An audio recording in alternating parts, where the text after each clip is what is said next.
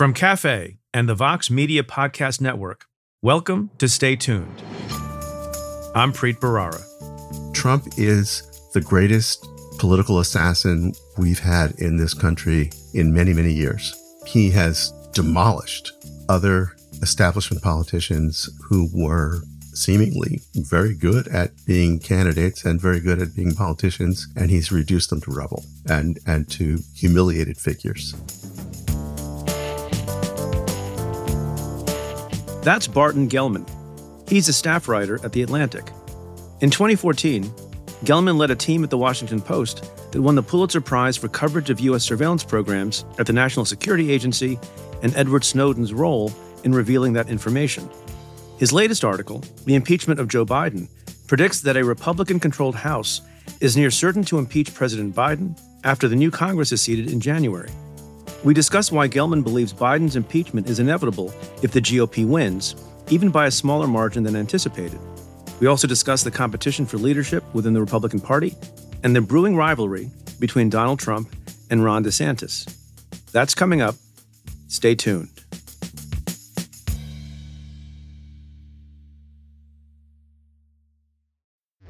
Support for this podcast comes from Planned Parenthood.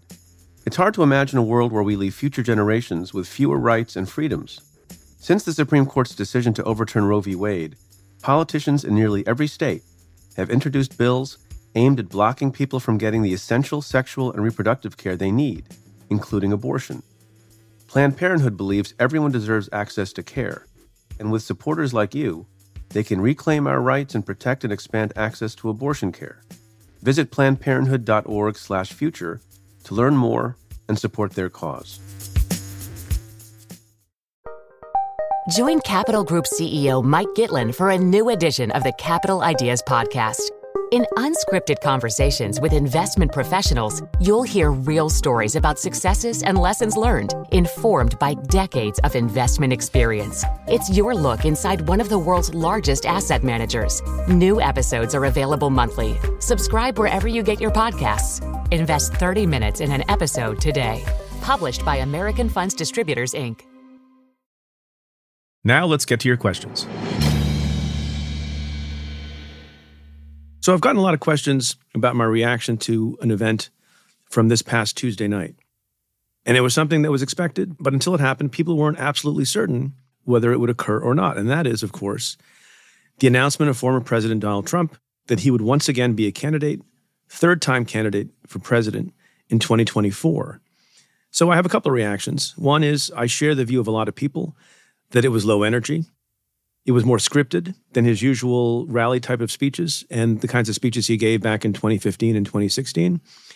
And it's also interesting that he chose to announce so early and so close in time to somewhat of a debacle for the Republicans in the House when many MAGA candidates lost, and he kind of has egg on his face.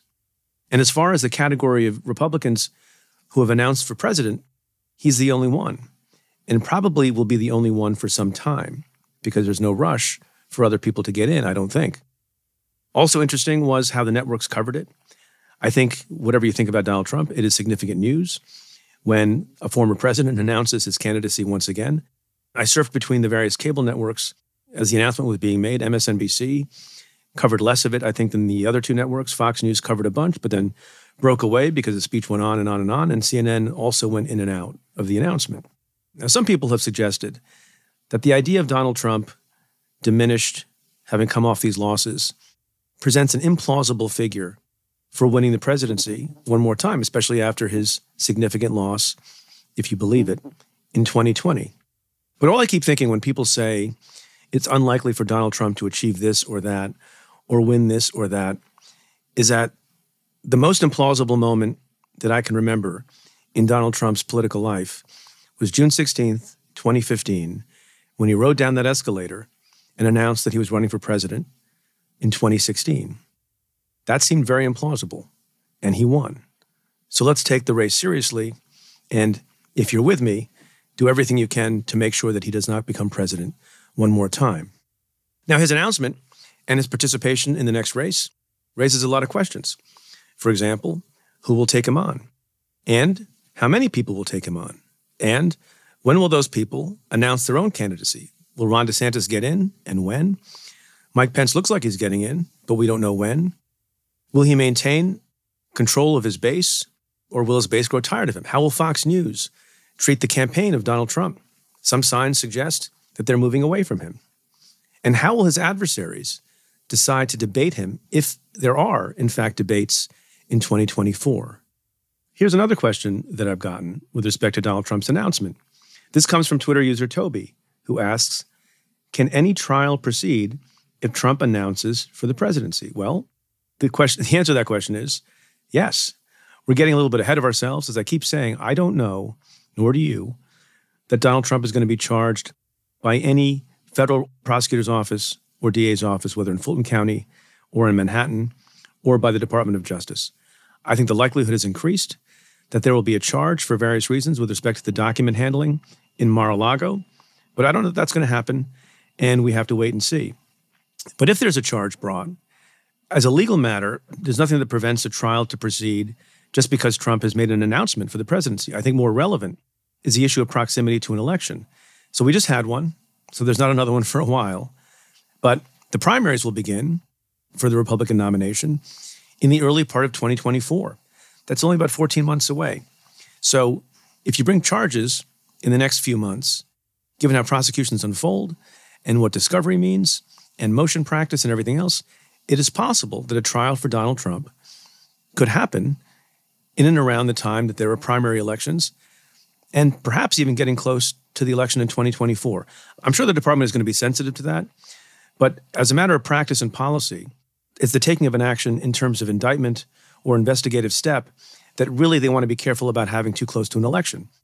There have been other trials of significant people close in time to an election, including that of Ted Stevens, the senator from Alaska, who asked for a rapid trial so that it could be resolved before his election. Here's a question that comes in an email from Judy, who's asking about Rudy. And the question is, are you surprised that the Southern District of New York has chosen not to prosecute or bring charges against former U.S. Attorney Rudy Giuliani? No, I'm a little bit surprised, but I respect the decision, and I'm sure it is completely well deliberated upon and the proper decision, given the facts and circumstances, which I am not fully familiar with. I was not in the grand jury. I haven't reviewed the documents that were seized in various searches of his properties and his electronic devices. That office is in very good hands. I know the people who were working on the investigation are very, very responsible and careful, but also aggressive. And if there was not a case to be brought, there was not a case to be brought. The only reason I'm a little bit surprised, and surprised is maybe not the right word, but just, it's notable that a decision was made to engage in the execution of a search on someone who was the former U.S. attorney from that office, and more relevantly and more importantly, the personal lawyer to Donald Trump, former sitting president of the United States. If you undertake an action like that, which is going to become public and which is going to get a lot of scrutiny and which is going to raise expectations on a figure of that importance and notoriety, my sense is you're going to want to feel that you have a very good chance, not 100% chance, but a very good chance, based on what you know already and what you anticipate you're going to find after the search, that a charge is in the offing, that it would be appropriate to bring a charge. That's not the standard for executing a search. It's just probable cause to believe that the search will uncover evidence of the crime or fruits of the crime. But, when you're talking about sensitive matters and particular kinds of people, you want to have a higher degree of belief that there will be a charge. So I'm sure they had that, but then they were careful, sifted through the evidence, scrutinized it carefully, and decided that no provable case could be brought. And I respect that, and so should you. And anybody out there who tries to spin conspiracy theories about why it might be the case or a nefarious reason for them not bringing a case, knock it off. This question is a personal one, which comes from Twitter user Viola Kaur, who asks, my parents want to know which village in India you're from because dad thinks you're from a village near Jalandhar and mom thinks you're from a village near Amritsar. And I can't keep hearing the same conversation every time you're on TV. I'm glad that there is interest in your family about my personal biography. As I think many people know, I was born in India, came to the United States very young, when my father brought my mom and me to Buffalo, New York, via the UK. So your mom and dad are both wrong, So I was born not in a village, but in a reasonably sized town called Firozpur. That's in Punjab in India, about 50 miles from Amritsar and Jalandhar. And I had a nice text exchange with my dad trying to find out more information about the place of my birth and its distance from these other cities that you mentioned. One reason why your parents might think that I was born in Amritsar or a village near Amritsar is that is where my father went to medical college. And I've talked about that from time to time. That was his ticket to a great education and a great career and a future in the United States of America. Firozpur, by the way, your parents may know, was the headquarters of the Firozpur division of Indian Railways, where there was a hospital that my dad worked at. My dad used to run that unit. It also, for more trivia, was, and I think still is, the headquarters of the Western Command of the Indian Army. And it's a town that was just 3 miles from the Pakistani border. So I hope this resolves the issue for your family. Sorry to cause conflict. And sorry you've had to hear the same conversation every time I'm on TV. Maybe you can debate something else next time.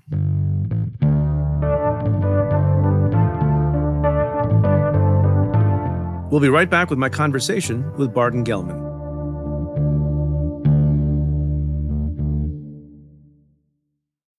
Support for this podcast comes from Planned Parenthood. Your body is your own. That's why Planned Parenthood is committed to ensuring that everyone has the information and resources they need to make their own decisions about their bodies, including abortion care. Today, lawmakers who oppose abortion are challenging Planned Parenthood. Affordable, high-quality basic health care for more than 2 million people is at stake. Planned Parenthood believes that health care is a basic human right. That's why they fight every day to push for common-sense policies that protect our right to control our own bodies.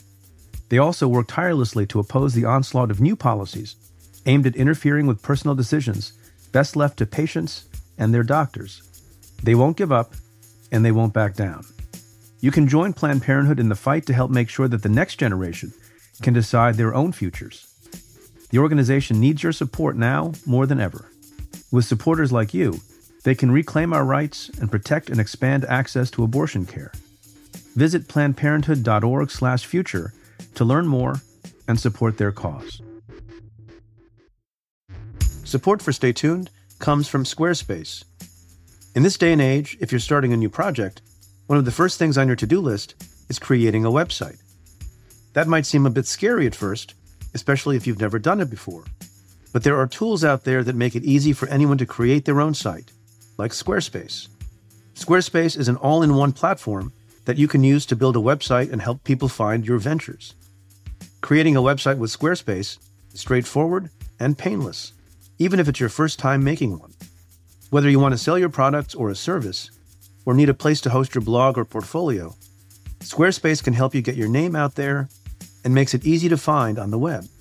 They have plenty of tools to help make your first website look pretty great too, all while customizing it to fit your particular needs. Because your site is your own, and it shouldn't be fit into a one-size-fits-all box. Get the functionality and the unique look that you need. Head to squarespace.com/tuned to save 10% off your first purchase of a website or domain using code TUNED.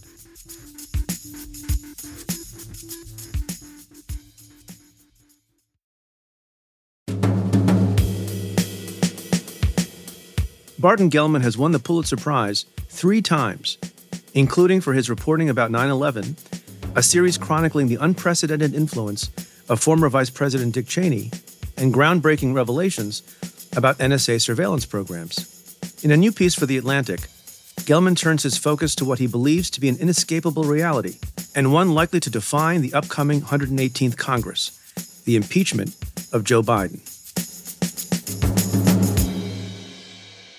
Barton Gellman, welcome to the show. Thank you for having me. But I'm going to call you Bart, as you insisted earlier. That's the way to go. I should note for the audience that we are recording this a little bit in advance of the dropping of the episode. It's November 10th in the late morning, so 2 days after the election. The House has still not been called. The Senate has still not been called. There's a runoff in Georgia. By the time you listen to this, one or both chambers may have been called. But to begin with, it's been now almost 48 hours. What's your general reaction to the election? Well, I'm as surprised as everyone else by how well the Democrats did.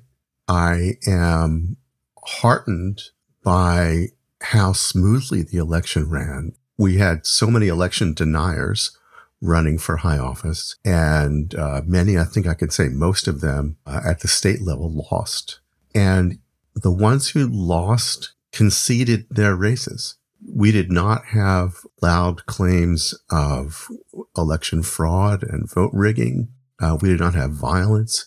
We did not have incidents. All the worst things that we worried about in terms of subversion of elections have not happened yet. Although I will say that as we speak, Nevada and Arizona have very close races with election deniers at the tops of the tickets.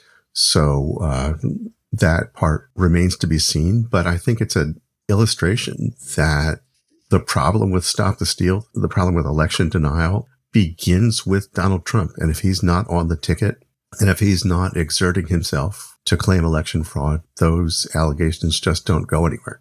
That's sort of interesting. So in a way, are you saying that these people who have emulated Trump and talked about the big lie and made noises about making those same kinds of claims and accusations about this past election, are they just poor imitators of Trump?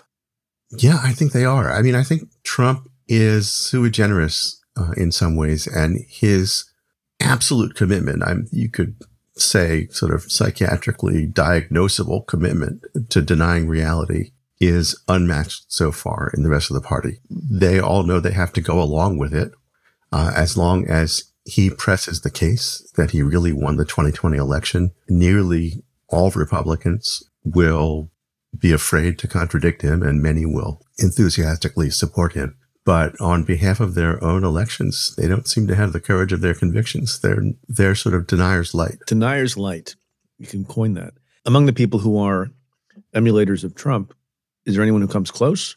Well, I would have thought Doug Mastriano in Pennsylvania would have come close. And I haven't actually seen whether he conceded, but he certainly isn't fighting it. Pennsylvania's been called, and there's no great controversy about it. I mean, he lost by double digits, so it would have been a hard case to make. But I'm also interested that voters seemed not to like the deniers. There was a penalty for being a denier. Mastriano ran 10 points below Mehmet Oz in Pennsylvania. So Oz was seen as a relatively normal Republican, even though he got Trump's endorsement. He certainly didn't do a lot of talking about it, and he did not do a lot of talking about election denial. Mastriano did.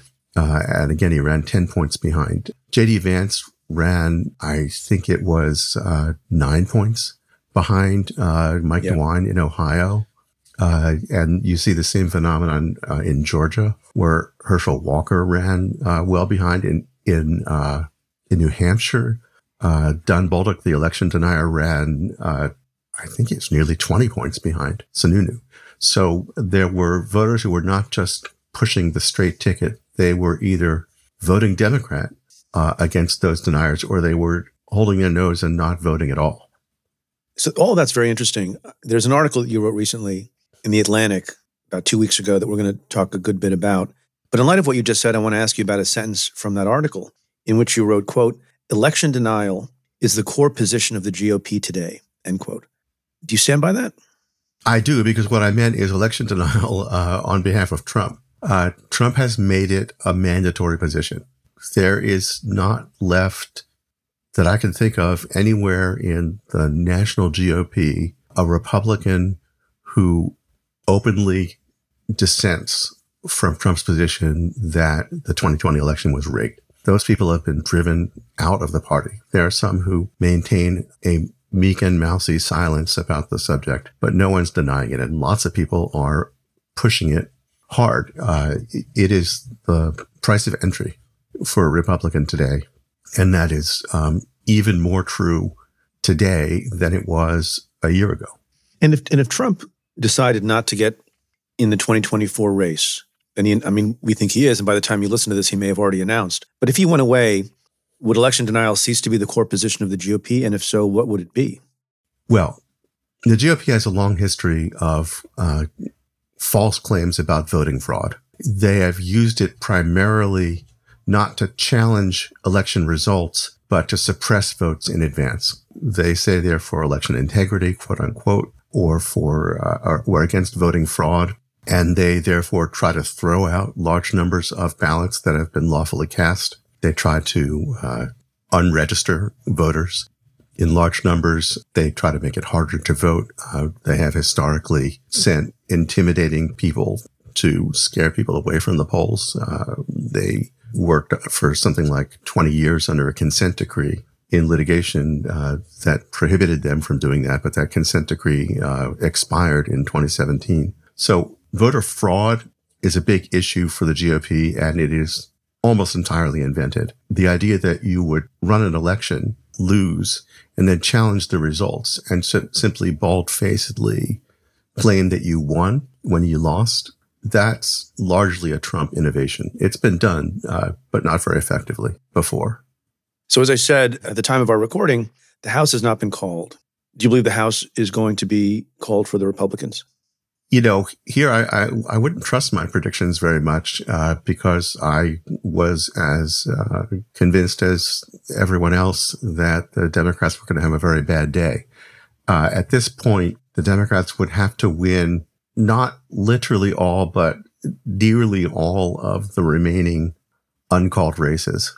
The Republicans need, I think, only 4 or 5 more of the toss-up races to go their way. So the odds look good for the Republicans. But there is a scenario right now, based on current data as we speak, that Democrats could hang on with a 218 to 217 majority, which would be amazing. It would be. But so we are in the dilemma of having to talk about stuff, not knowing what the final result is going to be. So let's assume, for the sake of this conversation, Bart, that the Republicans take over the House, and that might be the reality. Or if not, this will be an interesting thought experiment that people can chew over and be happy was avoided. So you wrote this article in The Atlantic, as I mentioned, entitled The Impeachment of Joe Biden, and possibly Kamala Harris and Merrick Garland and Alejandro Mayorkas and Antony Blinken.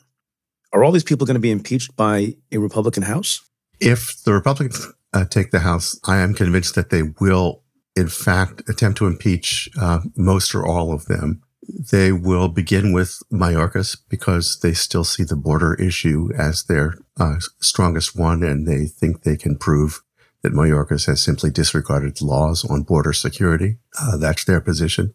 But I believe that inevitably they will get to Joe Biden, even though there is no chance, even if Republicans take the Senate by 1 vote, there's no chance that the Senate will convict the president, but the House could very well choose to impeach him. And to understand that, you have to understand the urgency of the Republican base to do something about Biden.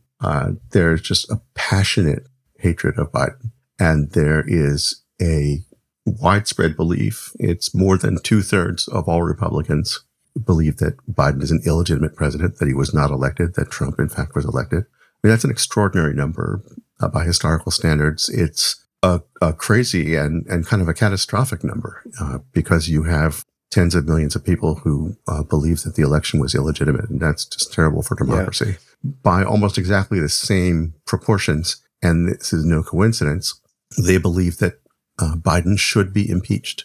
And there's a majority of all registered Republicans who believe that Biden will be impeached. And the Republican Party in Congress will thwart those expectations at its own peril. I want to ask you a little bit about this idea of the hatred of Joe Biden. I think it was the day after the election.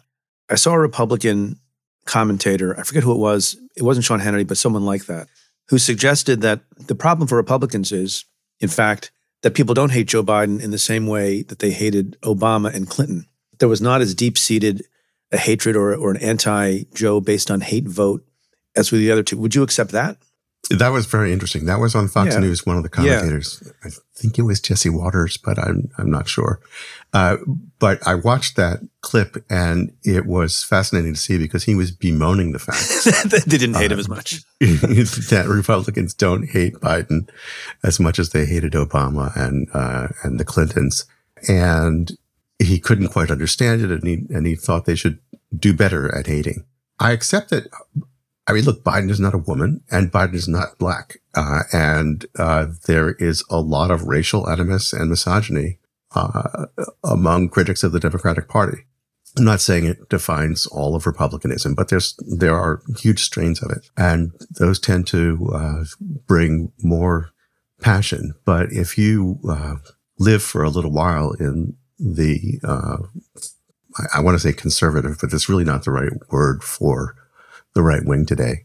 But if you live in that right wing ecosystem for a while, you see an enormous amount of contempt and rage and disgust at Biden, and a belief that he is a radical left communist, belief that he is a doddering and diminished old man who doesn't actually run his own staff.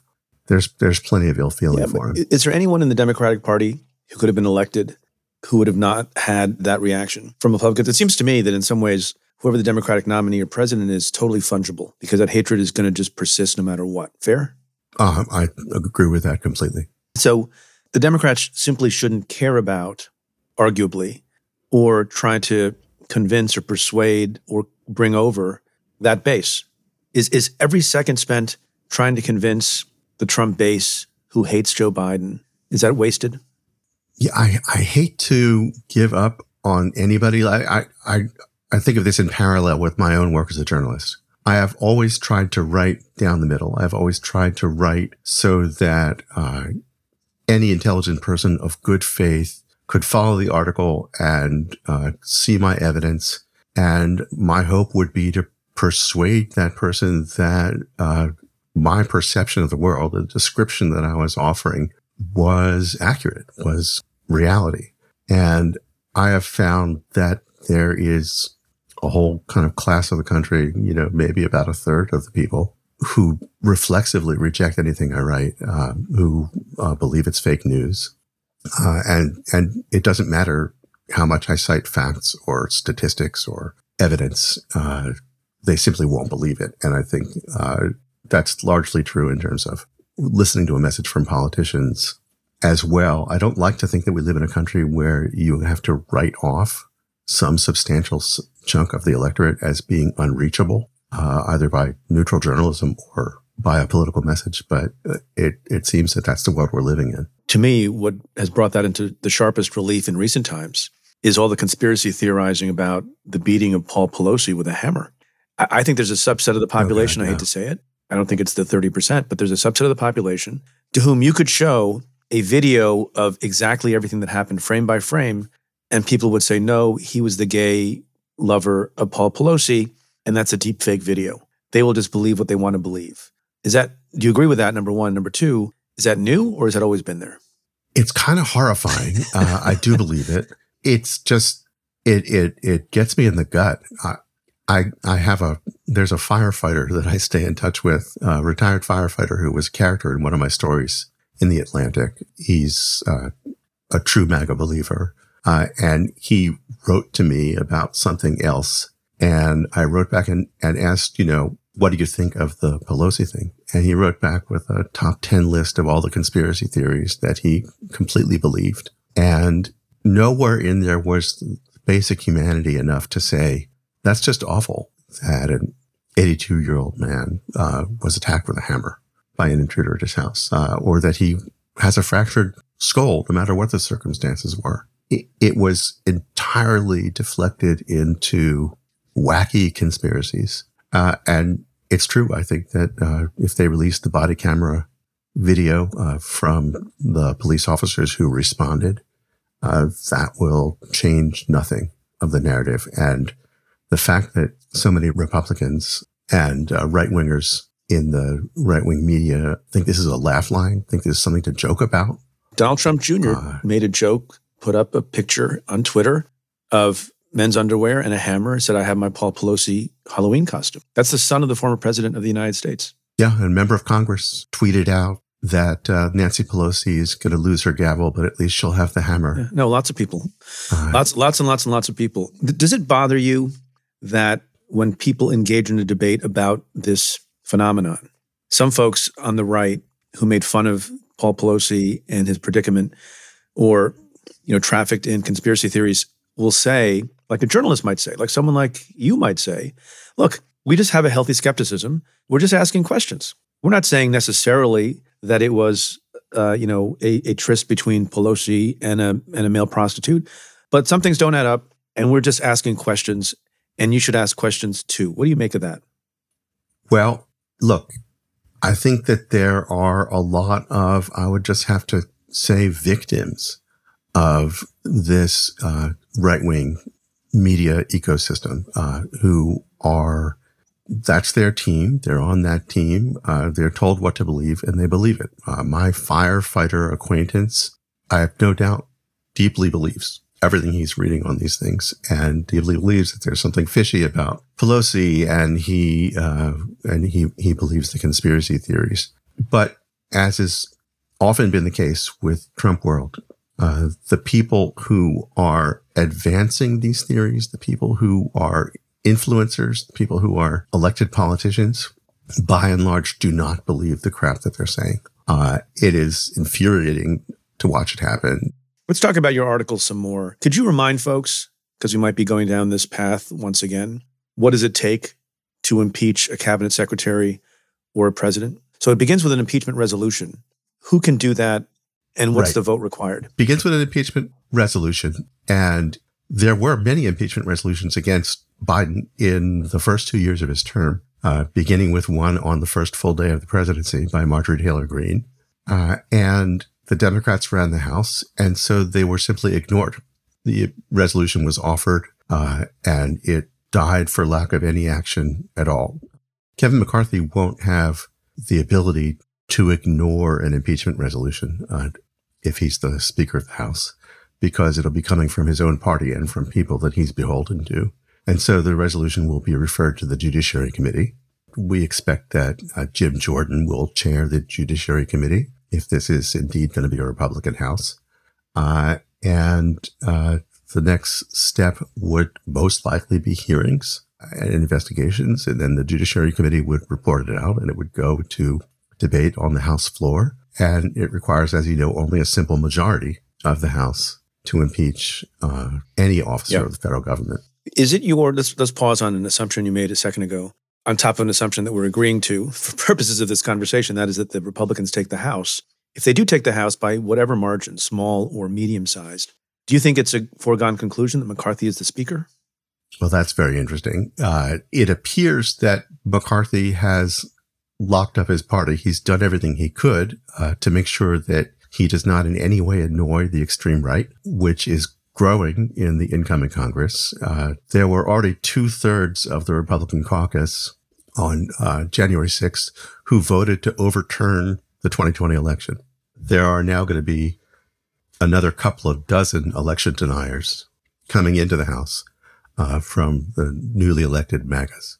And the Freedom Caucus, the extreme right Freedom Caucus, is growing in size and in influence. Just the other day, preparing to become Speaker, Kevin McCarthy had a 2-hour meeting with Marjorie Taylor Greene, who is that powerful a figure now. And he is doing everything he can to make sure that he does not get crosswise with them, because getting crosswise with them was the end of the speakership of Paul Ryan and John Boehner, and because they blocked him from the speakership in his earlier efforts. So he's going to be a slave to their agenda, whether he likes it or not. Yeah, so he's doing everything he can, but who would be the most significant threat to McCarthy for the speakership, if anyone? I don't actually see a threat to him unless, I mean, look, if Marjorie Taylor Greene and her cohort decide that he is not promising enough, if he refuses to give them what they want, they can withhold their votes from him. And if the Republicans do take the House, it will be a very slim majority. He won't be able to afford to lose almost any of them in any vote. And he needs 218 to become Speaker. I think what you're going to see, by the way, in the forthcoming Congress is that every right-wing Republican will be the new Joe Manchin, because McCarthy can't afford to lose any of them if he is Speaker. On any vote, right. Steve Scalise, the number 2, could be a threat to him, but there's no evidence that Scalise is going to make a move on him. It's very interesting. We'll be right back with more of my conversation with Barton Gellman after this.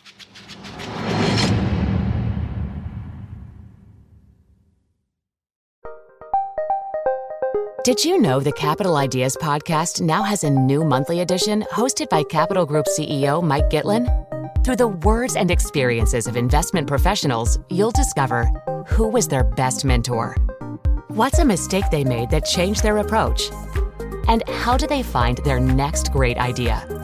Subscribe wherever you get your podcasts. Published by American Funds Distributors, Inc.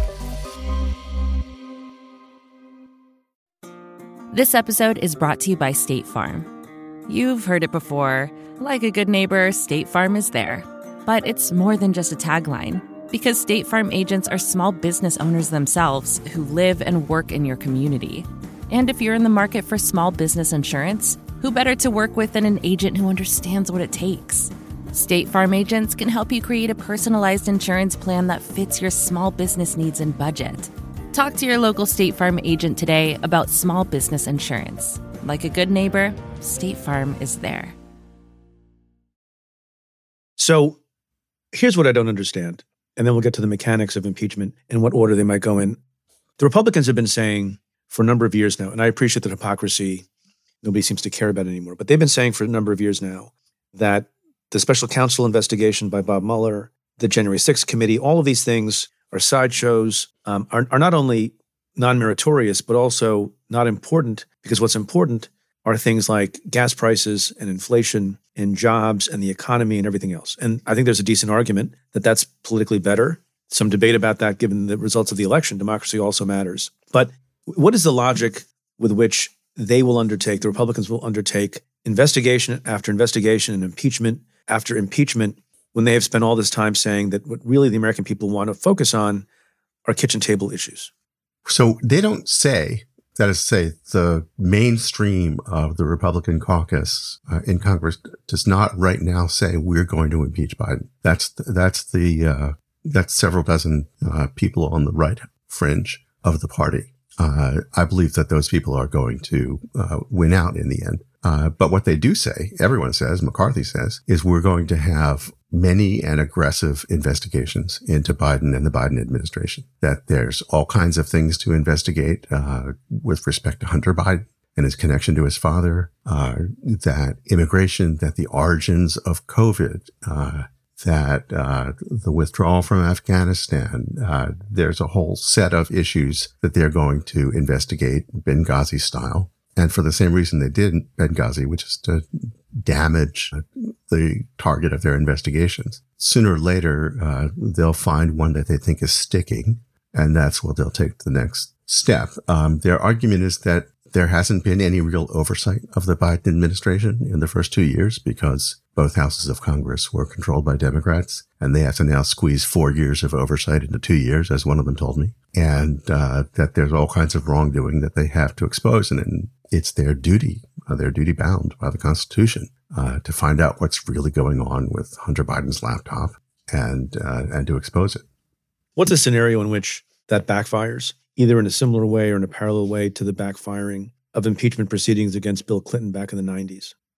Right. So just to fill out your premise, it helped Clinton politically to be impeached. The scandals around him hurt him, but the American public concluded that impeaching him for lying about sex with Monica Lewinsky was going too far, was purely political, and Democrats won more seats in the election that followed. And Republicans generally understand that they overreached with the impeachment of Clinton. Some Republicans believed that it helped Trump to be impeached the first time for Ukraine because it rallied the troops and that the public was unsure about the impeachment. I think it could very easily, I think it very likely would rebound to the disadvantage of the Republicans if they impeach Biden. And I think they simply can't help themselves. I think that they're being driven by a ferocious base, and they will be driven by Donald Trump, who we haven't really talked about in this context yet. I think that if Trump picks up sort of the weapon of impeachment and starts calling for Biden's impeachment, then the Republican Party will be unable to resist, that it will become a new litmus test, just like election denial is now a litmus test for being a Republican. Do you think that McCarthy, in his heart of hearts, as the phrase goes, wants to preside over the impeachment on some dubious basis of Joe Biden? And the reason I ask that question is, I've grown up with the premise, having been in the U.S. Attorney's Office for a long time, that if you bring an argument to court and you try to argue for the guilt of someone as a prosecutor in the courtroom and you don't believe it, if it's not really the sense that you have, first, that's wrong and unethical. But apart from that, it's not going to be a convincing performance unless you are a world-class actor. I don't think Kevin McCarthy is a world-class actor. So how is that going to play out? That's a really interesting question. And I think McCarthy will be conflicted. I don't think whether he really believes it matters very much. He's purely performative. He doesn't really believe the election was stolen either, but he bowed to that very soon after January 6th. I think he does believe that there's too much chance that impeachment would backfire on the Republicans. So I think from the point of view of pure self-interest and the interest in keeping the speakership and the interest in keeping Republican seats in the House, he's going to be reluctant to go along with impeachment. And I think he will be unable to resist. Yeah, but is he going to be a convincing impeachment advocate? Well, I can't imagine what would be a convincing case for impeachment based on what we know right now. I mean, we don't have any thread that. Yeah, but I guess what I'm asking is, and maybe this is not for people like us, but for people with psychology degrees. When Marjorie Taylor Greene says Biden should be impeached, even if it's not a convincing evidentiary argument, I fully believe that she wants him impeached and removed. I fully believe that she wants that result. I fully believe that she's giving the people at her base what they want. When Kevin McCarthy goes on the talk shows and has to defend Republican impeachment of Biden, I'm not going to believe him. And if I don't believe him, then the Marjorie Taylor Greene and those folks aren't going to believe him. And does that put him in a tough spot or not? Yeah. I mean, look, what they want is obedience. It's like Trump. I mean, Trump doesn't think that Kevin McCarthy is reliably on his side, except that he's forced him to bend the knee. I mean, he has seen McCarthy abase himself to make sure that he doesn't piss off Trump. He's seen McCarthy try to strike out some note of independence on January 6th when he said that Trump bears some blame for what happened. And he's seen how he could force McCarthy to walk that back and to kiss the ring again. So Trump likes McCarthy because he is tame. And the Marjorie Taylor Greene wing of the party will feel the same way. If they get him to go along with their demands, they'll be perfectly happy. They don't need him to believe it, and they don't need him to be especially convincing because they think that's their job. So do you think they're being sort of mathematical in how they're going about planning for an impeachment of Biden? In other words, low-hanging fruit first, get some experience under your belt, test the system, see how people are reacting to a lot of investigations, and then at some point that is pre-planned, they proceed with Biden? Or do you think it's just a mess at the moment? I don't know whether you could describe a tremendous amount of multi-move chess planning to that crowd right now. I simply don't know. I think that the rational actors on the right, like let's say the Heritage Foundation, which has a report out. Heritage called for the Mayorkas impeachment on grounds of border security. And there will be more support for that in the Republican caucus. There were 31 co-sponsors for an impeachment resolution against him last year. And once the Oversight Committee gets busy with sort of performative border hearings, that number will increase. And I would guess that he'll be the first. And what are the Democrats supposed to do to prepare or gird for that, in your view? Or what are they doing? There have been lots of meetings in the White House. Lots of meetings. Right. The White House has hired a senior counsel whose job is to oversee the defense of all the investigations that are coming. They know they're going to have to do a lot of defensive work. They're going to have to produce a lot of documents. They're going to have to figure out a political message that doesn't drown out everything else. I mean, Joe Biden is going to try to be president and have an agenda and do what he wants to do as president and not spend his entire time reacting to congressional investigations or impeachments. But the thing about impeachment is they do sort of suck up all the oxygen. And it's hard to do much of anything else while you're being impeached. And can we expect the political rhetoric to kind of flip, as often happens in politics, and then it will be the Democrats saying, these are witch hunts, these are not fundamental to what's important to the American people.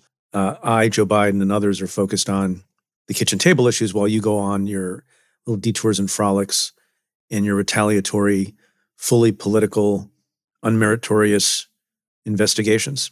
And we'll see a flip. I think you could transcribe what you just said and issue it as they should hire me. A White House press release, 6 months from now. Except I don't think they're going to use the word witch hunt. I think Trump has tainted that. He's taken that. I don't think they're going to be using the word hoax, hoax or witch hunt. But I think they will certainly make the case that the allegations are just made up nonsense. What about the withdrawal from Afghanistan? I see that is something that you mentioned, other people mentioned. Do you think that will get some traction? What gets traction depends on what the American people believe. Yeah. It was clearly a poorly executed, disorganized withdrawal from Afghanistan. Bad things happened. American troops got killed. Afghani allies got abandoned. It was never going to be an easy task to leave, sort of under fire from a resurgent Taliban. So it's hard to imagine a good way to have done that. But it went bad, and the hearings that focus on that will be embarrassing. Whether that rises to the level of an impeachable offense, I think, is far-fetched. Can we now jump ahead to 2024? And I had some of this discussion with Jonathan Swan last week on the podcast. And I wonder if you just have thoughts based on conversations with folks and your coverage over the years. What is that fight between Ron DeSantis and Donald Trump going to look like? Well, the prior question, and the one that interests me a lot right now, is whether there will be a DeSantis-Trump fight. I put an assumption in my question, and I said we shouldn't do that, but I did. There I went and did it. Will DeSantis pull the trigger? He's at the absolute peak of his political power right now. He won big in Florida. He won constituencies that Republicans have not won before. He is the obvious challenger to Trump.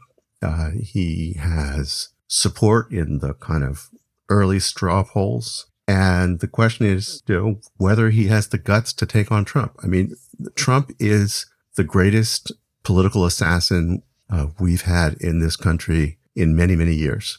He has demolished other establishment politicians who were seemingly very good at being candidates and very good at being politicians, and he's reduced them to rubble and to humiliated figures. Ted Cruz, Jeb Bush, to take two examples. He just issued a warning to DeSantis. It said that it would be very, very bad for him to get into this race, and that Trump would have to say some very unflattering things about DeSantis. And he tried out one of his nicknames, Ron DeSanctimonious. Pretty good. That was pretty good, right? He made it clear. It's got a lot of syllables. I don't know whether he's going to be able to keep on saying that without tripping on it. Oh, it's not as good as low energy, Jeb.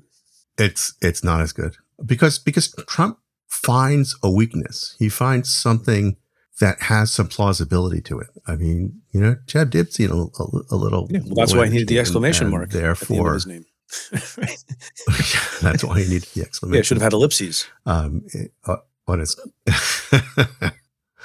ellipses would be a new one for a presidential logo. Can we pause on DeSantis? Because I find this question that you just raised actually very interesting. And it's an interesting experiment because I'm not a Republican and I don't like Ron DeSantis particularly. I think he's underestimated by a lot of people on the Democratic side, probably less after the election than before the election. But, from my amateur view of politics over a number of years, I think it is absolutely, for a guy like him who has, otherworldly ambition, it is absolute malpractice for him not to run. Obama was mocked in some circles when he thought about running after only 5 minutes in the Senate, but that's when he had the magic. And I don't think Obama running 4 years later would have worked. I think that Chris Christie, and tell me if you agree with any of this is just my armchair politicking. Chris Christie missed a real opportunity not to have run at the height of his popularity because things go south, scandals emerge, other stars come on the scene and on the big stage. This is the height of Ron DeSantis' political power on the Republican side. The Fox News folks, Rupert Murdoch and others, seem to be gravitating towards him and wanting to anoint him. In what universe does he not do it other than some personal, apprehensiveness? And there's been no sign of that in his rise so far. I agree with all that. I think that if he's thinking, well, let's just wait out the old man I think, run in the next cycle. There's no reason to believe that he will begin with a position as strong as he's got right now. Trump is damaged. He is widely blamed among Republicans in these first few days after the election for promoting candidates who couldn't win in Pennsylvania and Georgia and Arizona and elsewhere. And the party is sick of him. And there are lots of politicians in the Republican Party who would be very happy to say goodbye to Donald Trump, but are still afraid of him. The question is DeSantis afraid of him? And the truth is he should be, because there's nobody better at taking down another politician. No, I like your phrase. That Trump is. I'm going to use it. Greatest political assassin of our time. Probably correct. But the question is, assassins, both actual and metaphorical, they age and they lose their edge. And, new gunslingers, to continue the metaphor, come along. And is DeSantis that person? We don't know, to use yet another metaphor, if DeSantis has a glass jaw. Do you have any indication whether he does or not? Yeah, well, that's interesting because there was no chance for a Democrat to beat him in Florida with the trend lines in the state. Florida is no longer a purple state. It's become solid red. And DeSantis apparently has a lot of appeal to those Republican constituencies and to some independents. Whether he's got we haven't seen an effective sustained attack on him. We haven't seen what happens with someone when someone like Trump, who is a killer, comes after him. We haven't seen what kind of attack line he would use on Trump. So far, he has managed to simply duck all the questions about Trump. He has denied that there was any tension between them, which is now no longer deniable. He has certainly not challenged any of the MAGA base, which is still loyal to Trump. And he has to consider whether this ferocious, emotional, angry base of the party, which has been united around Trump, even if he's losing his grip a little bit, can be won over by him, because they are the constituency for the nominating battle. I guess we'll have to see. I think it's 50-50 whether he challenges Trump, and I have no idea what would happen if he did. If you were advising, if you were a diehard DeSantis supporter as opposed to an observer, would you be advising him to? I would be advising him to run. I would say this is your shot. Lots of things happen. The world changes. They forget about you. If you want to do it, you got to do it now. Would you give the same advice? Yeah, look, if you're looking in the mirror seeing a president, then you've got to act presidential. Then you've got to go for it. You've got to have the guts to put everything on the line. But he will be putting everything on the line. And suppose he is the nominee rather than Trump, and he becomes the next president. Is it too much to ask you to speculate about what a DeSantis presidency would look like as compared to a second Trump presidency? Yeah, that's hard to look ahead to. I mean, we're getting ahead of ourselves. I do think he's a stronger general election candidate than Trump is. I think if Joe Biden does go through with it and run again, I think he can beat Trump again. I don't know whether he could beat DeSantis. I think DeSantis is a stronger candidate. He has shown that he's willing to be quite ruthless in power in the governor's office. He's shown that he's willing to focus the instruments of the state on his political enemies. What he did to Disney, for example. I was going to say, is he going to be able to get the nomination without political contributions from Disney? He's more than made up for the fact that Mickey Mouse will not be in his corner. Any final words, Mr. Gellman, 3-time Pulitzer Prize winner? The floor is yours. I'm still worried about 2024. I'm worried about election denial. I'm worried about election subversion. It didn't happen this time because Trump wasn't on the ticket. He will be on the ticket next time. I'm convinced that he will announce for the nomination, and I'm convinced that he will get the Republican nomination. You're convinced that he will? I think he will. Yeah. And I think that there are a lot of right-wing allies of his around the country who have been building up the means to subvert the next election. And they did not pull them out and try to use them in the midterms, but I'm convinced that they will in the next presidential election. And I am worried about whether the system can withstand that. Well, on that optimistic note, Mr. Gellman, I bid you farewell. Thanks for coming on the show. Thanks for having me.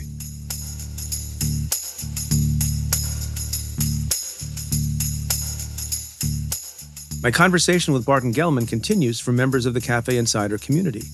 To try out the membership for just $1 for a month, head to cafe.com/insider. Again, that's cafe.com/insider.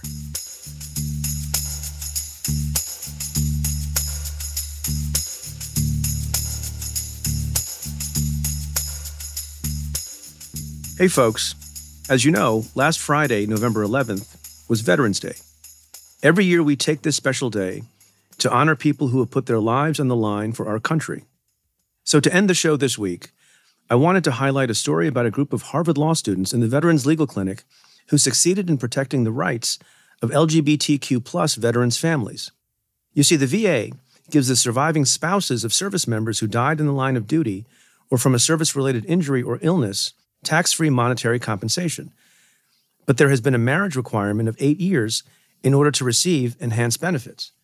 This excluded same-sex couples because the Supreme Court's decision in Obergefell v. Hodges, which guaranteed the right to same-sex marriage, was decided in 2015, only 7 years ago. So when Lawrence Vylord, the spouse of a deceased Vietnam veteran, tried to claim this benefit in 2020, he was denied because he couldn't meet the 8-year requirement, even though he and his partner had been together for 44 years. And it wasn't just Vylord who would be affected by this rule. Upon listening to Vylord's experience, the clinic filed 2 separate briefs with the Board of Veterans' Appeals and Court of Appeals for Veteran Claims, the first focusing mainly on the specific Vylord case, the second on the broader policy issue, as reported by Harvard Law Today. They argued that the time requirement violated the due process and equal protection rights of LGBTQ+ families.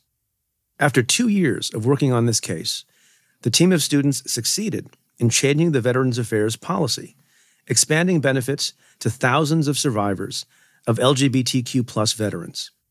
One of the students who was part of the team, Noah Sissoko, said of their success, quote, "That's one of the proudest things I can say I've done, not only in law school, but in life up to this point.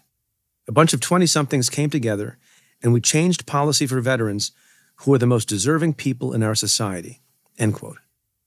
And so this is another truly inspiring story, showing how young people can come together to achieve extraordinary things, to pursue justice and right the wrongs of our past.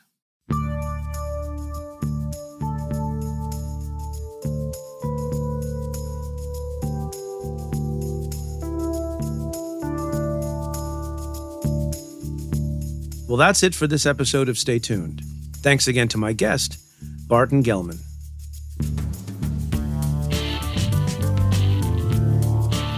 If you like what we do, rate and review the show on Apple Podcasts or wherever you listen. Every positive review helps new listeners find the show. Send me your questions about news, politics, and justice. Tweet them to me at Preet Bharara with the hashtag AskPreet, or you can call and leave me a message at 669-247-7338. That's 669-24-PREET. Or you can send an email to letters@cafe.com. Stay Tuned is presented by Cafe and the Vox Media Podcast Network. The executive producer is Tamara Sepper. The technical director is David Tatasciore. The senior producers are Adam Waller and Matthew Billy. The Cafe team is David Kurlander, Sam Ozer-Staten, Noah Azulai, Nat Weiner, Jake Kaplan, Sean Walsh, Namita Shah, and Claudia Hernandez. Our music is by Andrew Dost. I'm your host, Preet Bharara. Stay tuned. Claude 3 from Anthropic is your one-stop shop for enterprise AI. With models at every point of the price-performance curve, you no longer have to make trade-offs between intelligence, speed, and cost. Claude 3 Opus sets new industry benchmarks for intelligence. Sonnet strikes the perfect balance between skill and speed. And Haiku is the fastest and lowest-cost model on the market, perfectly designed for high-volume, high-speed use cases. Join the thousands of enterprises who use Anthropic to navigate this new frontier. Visit anthropic.com/Claude, CLAUDE, today. Jumpstart your genius with Claude 3 by Anthropic.